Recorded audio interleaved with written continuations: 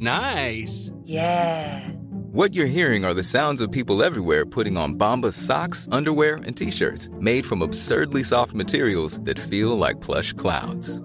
Yeah, that plush. And the best part? For every item you purchase, Bombas donates another to someone facing homelessness. Bombas. Big comfort for everyone. Go to bombas.com/ACAST and use code ACAST for 20% off your first purchase. That's bombas.com/ACAST. Code ACAST. I'm Sandra, and I'm just the professional your small business was looking for. But you didn't hire me because you didn't use LinkedIn Jobs. LinkedIn has professionals you can't find anywhere else, including those who aren't actively looking for a new job, but might be open to the perfect role, like me. In a given month, over 70% of LinkedIn users don't visit other leading job sites. So if you're not looking on LinkedIn, you'll miss out on great candidates like Sandra. Start hiring professionals like a professional. Post your free job on linkedin.com/people today.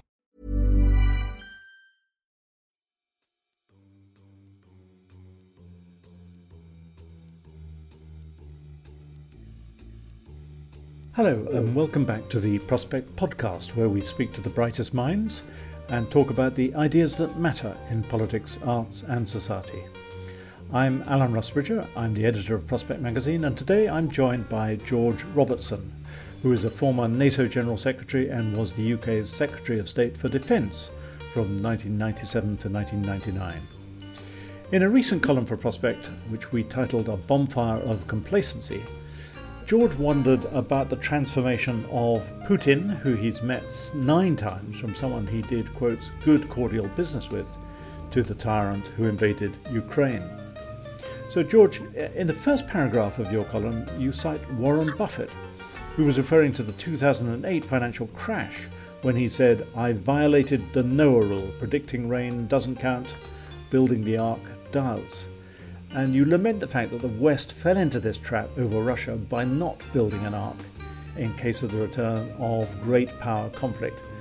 So I suppose my opening question is, why did we fail to prepare for the threat of war? Was the West too focused on China? We are focused on China, and to some extent we've regarded Russia as being of a lesser consequence than a China with a grand strategy that is being played out across the world. Our policy on Russia was partly optimism, partly wishful thinking, and partly based on a degree of experience that people had with Vladimir Putin, who brought back a degree of control and certainty and stability to the Russian Federation, and who I think we believed, maybe erroneously now in retrospect, but we believed was going to actually make Russia an ordinary player in the East-West relationship. You met Putin 9 times, as I said. What was he like when you met him, and what was your relationship with him like? Well, over the 3 years, had that relationship.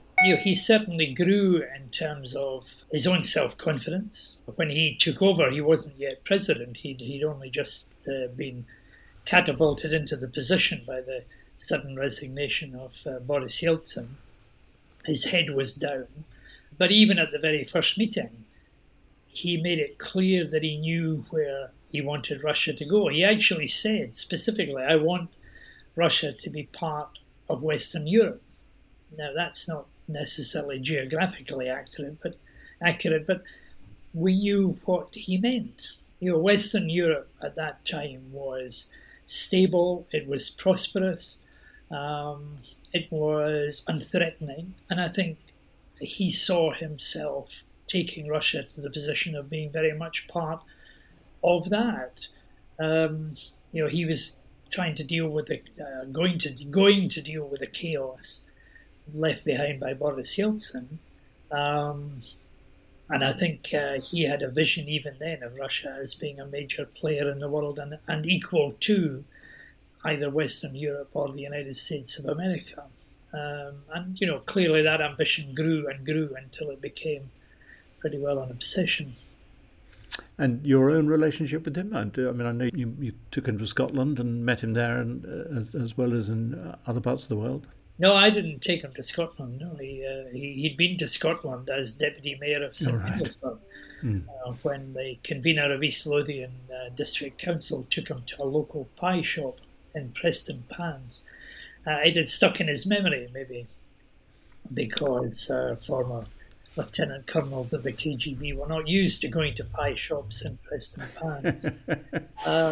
But he certainly said that he liked Scotland, or what he'd seen of Scotland. Now, I don't consider himself to have been a buddy. I met a lot of heads of state and heads of government, as you do.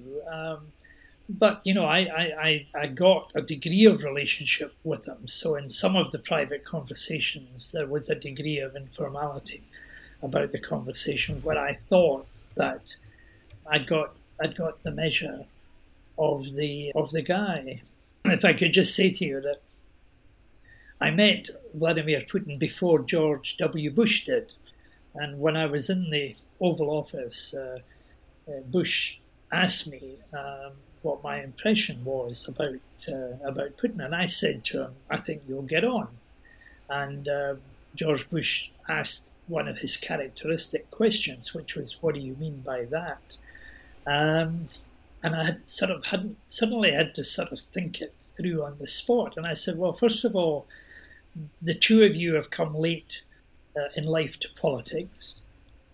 Secondly, both of you don't come from the capital city of the countries that you now represent. Thirdly, you've both been elected on a very narrow margin. In fact, George W. Bush had not been elected on any margin. But Putin's first election had been one where it was actually, he was just over 50% of the vote. I said, both of you are running very large countries. Both of you have got huge expectations riding on you. And finally, I said, both of you give the impression, which I hold myself, which is, how the hell did I get here? So he sort of laughed, but in a way, that was quite true. These were characteristics that they had in common, and in the initial stages, they actually did get on quite well. So what do you think happened? You've described a new dawn in relations between Russia and NATO in 2002, and here we are 20 years later in a very different position. As you've observed Putin over those 20 years, what do you think happened to that man? He's been in power too long. He's basically closed down pretty well all opposition to him, or even challenge to him. He doesn't have a Politburo, which is what previous Soviet leaders had to deal with, a completely acquiescent parliament. And you get more and more remote over the years. You don't meet ordinary people. You don't meet people who disagree with you, certainly more than once. And gradually illusions become delusions, and you start believing your own propaganda. And on top of that, the decision of NATO at the 2008 Bucharest summit to say that Ukraine and Georgia would become members of NATO was, to my mind, not the cleverest thing that NATO has done. It has certainly inflamed the Russians, but it also undermined the process that we had in place for making sure that countries who joined NATO contributed to security as well as benefiting from security. And then after that, there was the war with Georgia and a whole series of other things which began to clearly prey on Putin's mind, as he wasn't getting that degree of attention, respect, equality in the global situation that he craved and which he believed Russia deserved. You say in your piece that when signing the Rome Declaration, that was the declaration that really set out the hopes for a new relationship between NATO and Russia in May 2002, that there were what you call hard-headed realists on both sides. What happened to the hard-headed realists on Putin's side, and are there any left around? It sounds as though you're describing a position where there is no one now left around to challenge him or advise him. it would appear that he's restricted those around about him to a very small group of people who seem to have the same fixations that he has. So a lot of the hard-headed realists who basically wanted to make the NATO-Russia relationship work and see where it took us all. And remember that the relationship was not based on rhetoric alone. The nice words of the Rome summit were followed up by a lot of concrete action. I downloaded last night from the NATO website the chronology of all of the different working groups that had been set up and were actually functioning under the NATO-Russia Council banner. I myself went to a big meeting of all the Russian military with our representatives in Rome at the NATO Defense College, where we talked about military aspects of counter-terrorism, and we did the reverse of that in Moscow a year later. So, we were actually working on things like non-proliferation, talking about search and rescue at sea, about crisis management, about arms control. All of these things were all going on, so that there was a lot of realistic, important bipartisan activity that might have led on to something had it not been derailed by the events that subsequently took place, whether it was Georgia, Bucharest, or whatever was happening in Vladimir Putin's mind about the role of Russia in the world. I was interested that you argued in your column that it was the expansion of the EU rather than NATO that became Putin's main obsession. I strongly believe that, and I don't think there's going to be any settlement in Ukraine that the Russians would accept that involves Ukraine joining the European Union. I think it's convenient for Putin to use domestically the ogre of NATO, because the Russian population has grown over the years used to the propaganda about NATO. Even in the best of days, that propaganda was still around. But actually, in reality, it's the EU that changes countries. NATO doesn't change countries. It's a security relationship. But the EU has transformed former communist countries into mixed economy countries, where the leadership of the party has become the leadership of parliaments, where democracy, the rule of law, free elections and free speech are all guaranteed by the European Union standards, which are basically adopted chapter by chapter by these individual countries. So, having a European Union country so close to Russia and another Slavic country so close to Russia would be a real threat to the Putin model. So I think that is more of a worry and a preoccupation to him. But it can't be declared because the population of Russia is not as aware of the European Union and its intricacies as they are in the Kremlin. The Pentagon chief Lloyd Austin recently said that the US wants to, quote, see Russia weakened to a degree that it can't do the kinds of things that it's done in invading Ukraine. I mean, politicians in the West have to be terribly careful about the language they're using, lest they seem to play to the very paranoia that Putin is whipping up in Russia. I think language is going to be very, very important here. I think that some of the language that Putin is using about a Nazi regime in the government of Ukraine, the denazification of Ukrainian society, is crossing boundaries that take Russia into realms that are sort of impossibiliism.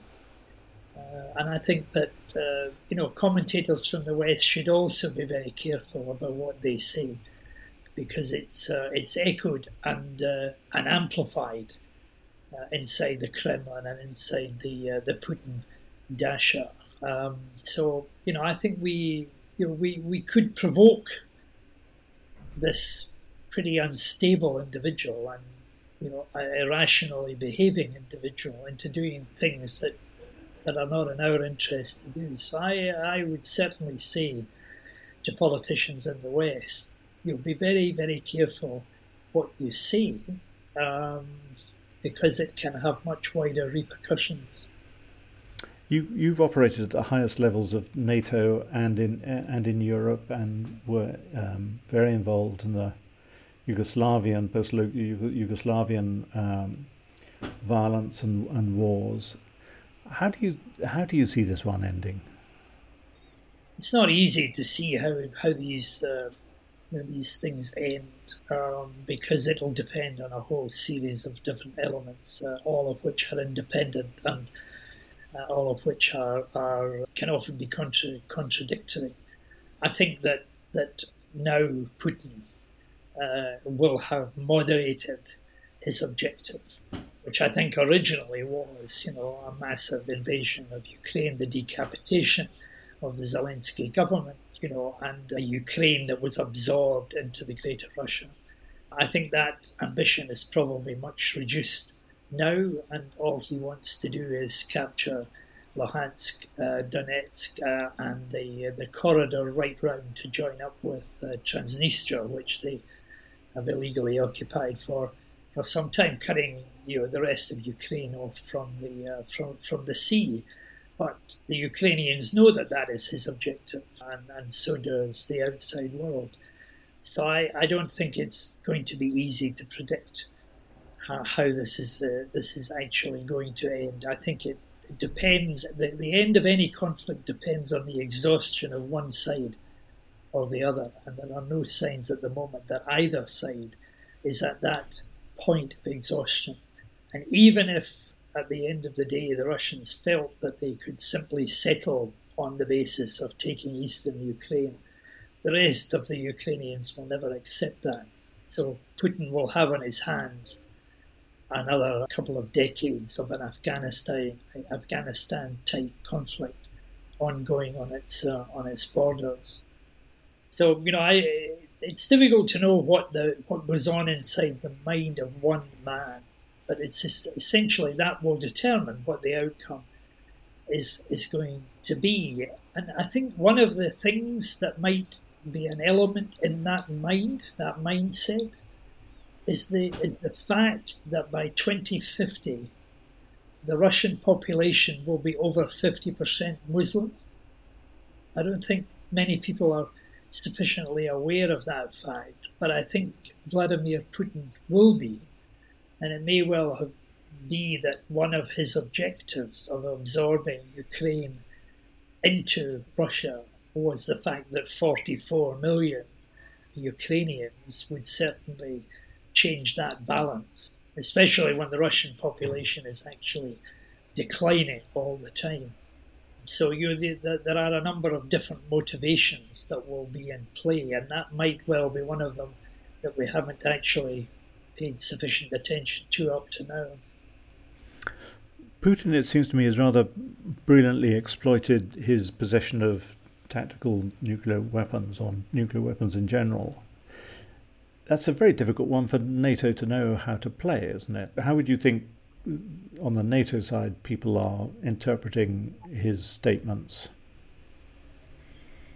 Well, he's a nuclear power, and he makes noises about it, and he's increased the alert level of the nuclear weapons, but not actually increased it to the highest level. And he and especially the military commanders round about him know that there is a threshold beyond which your country, the motherland, is actually in danger. The existence of your country is in danger. So you can use nuclear blackmail and you can use nuclear threats, but the moment you cross over that level into using the nuclear weapons, then you're into a territory of complete ambiguity that involves risking, the motherland completely. And the motherland, is a very, very important feature there. So it should be that anybody who has got charge of nuclear weapons, and I used to be in that chain of command, it's got to recognise that you're talking about horrible, terrible weapons. And you're talking about Armageddon if you start the process of using them. They are designed never to be used. That's their whole purpose, is not to be used. They simply tell the other side that there is an unacceptable price to be paid if they were to be used. So the moment you've used one, however limited, however tactical, then you've crossed over a line which I don't think that Putin, or certainly the people round about him, are willing to do, unless the motherland itself was under threat. And since there is no question of that, then I think that they will stand back from that line. Doesn't the whole theory of nuclear deterrence rely on the sort of rational thought that you've just laid out? But it's possible that we're dealing with somebody who is not rational at the moment. You might think that it was a useful thing to threaten, and you might, in your darkest moments, think that you could get away with using a tactical weapon. But I think that even if you were tempted to do it and pretend to get away with it, there are people round about you who have been trained through their whole life in service to recognise that their country and its existence would be called into question if they were to be used. So I hope that is the case. But we're in a very, very dangerous world where this has come into play, I think that nuclear proliferation is now going to be a serious problem. The question will be asked, would this have happened to Ukraine if they had not given up the nuclear weapons in 1994 in return for the Budapest Memorandum and the guarantees that came with that? Would they be being attacked if they still had these former Soviet nuclear weapons? Would other countries, do it? What about Turkey? What about Saudi Arabia? What about those countries? The lesson, unfortunately, that is going to be drawn by this is that perhaps the only way that you can be protected in the nuclear era is to have a nuclear weapon yourself, and that reverses, decades of non-proliferation where we eschewed the idea that proliferation was a good idea and that nuclear weapons should be kept in the hands only of that limited number of nations who at that time had them. We're speaking on day 61 of the invasion. Are you surprised that the Ukrainian forces have managed to hold out so well? And as the war moves on to a different kind of much more open battle, are you optimistic that they will be able to perform as well in the next phase of this war? Well, I think like many people, we've been astonished by the inefficiency and the incompetence of the Russian armed forces. I think, as we did in the Cold War, we believed that the Russians or the Soviets were 10 foot tall and then discovered after the event that they weren't. And here we've got another illustration of the fact that Russia simply has not had the capability that it pretended to have and that we thought that they probably had. So that has come as a bit of a revelation, though maybe it shouldn't have.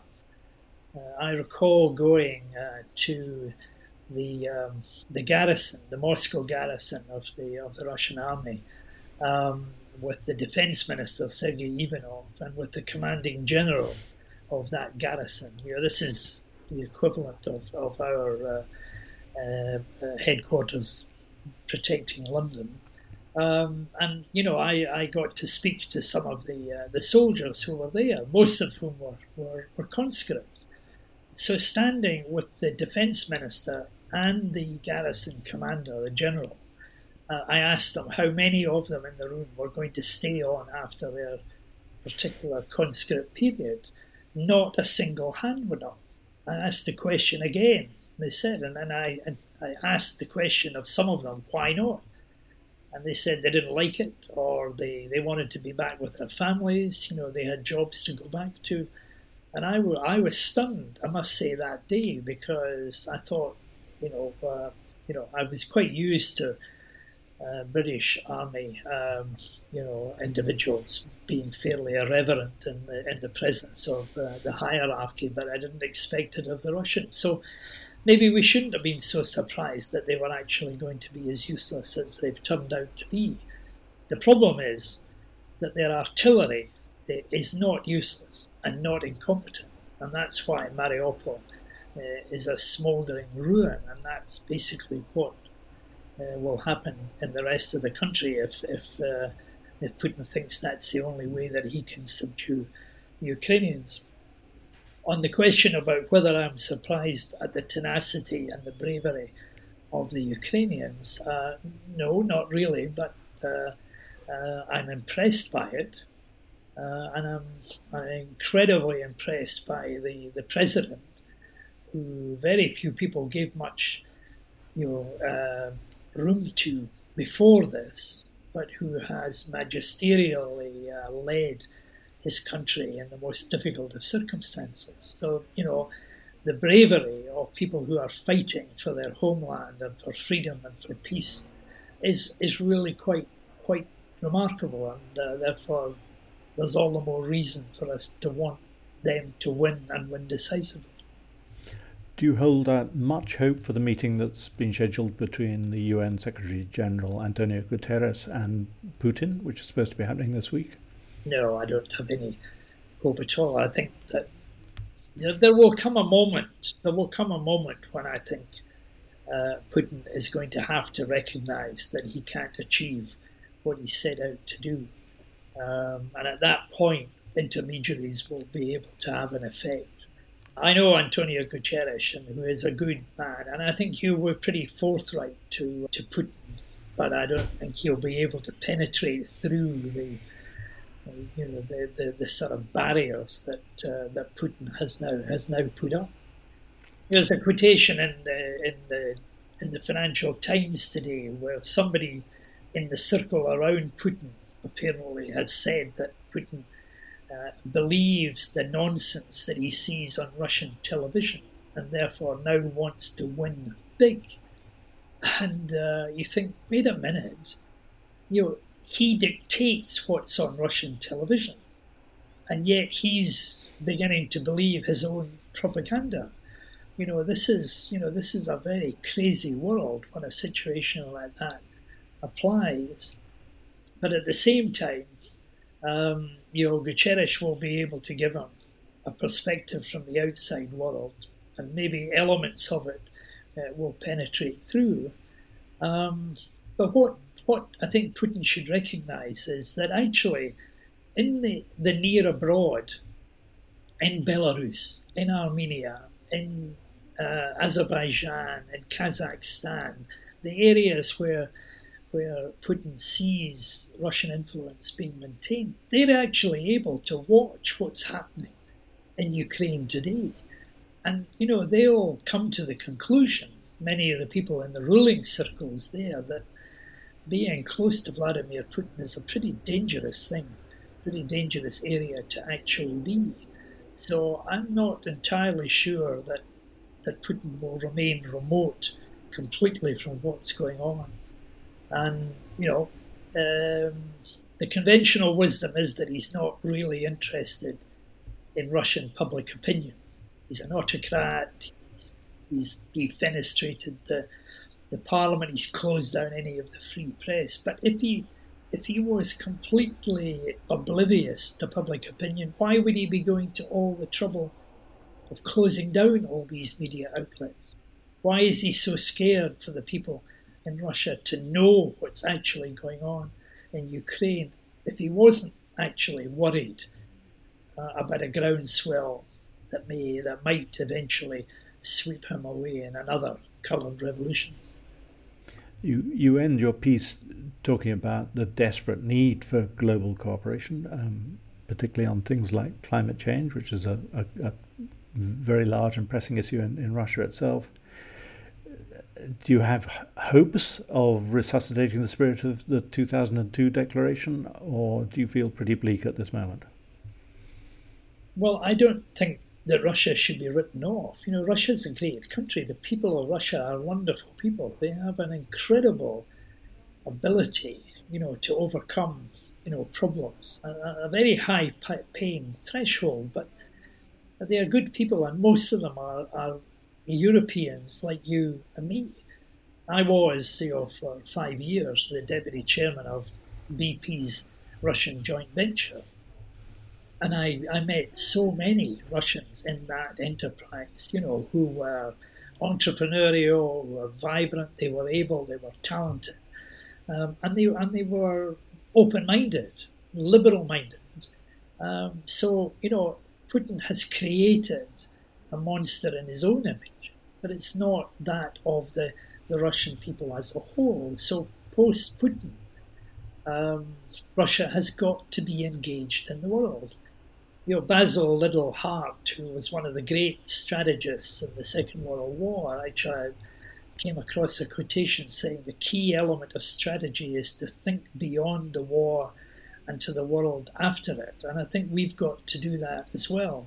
So we've got to produce a narrative for the Russian people, a way through this, not to laden them with the guilt that properly belongs to Putin, but make sure that they become part of an international community that is looking at the biggest issues of our time.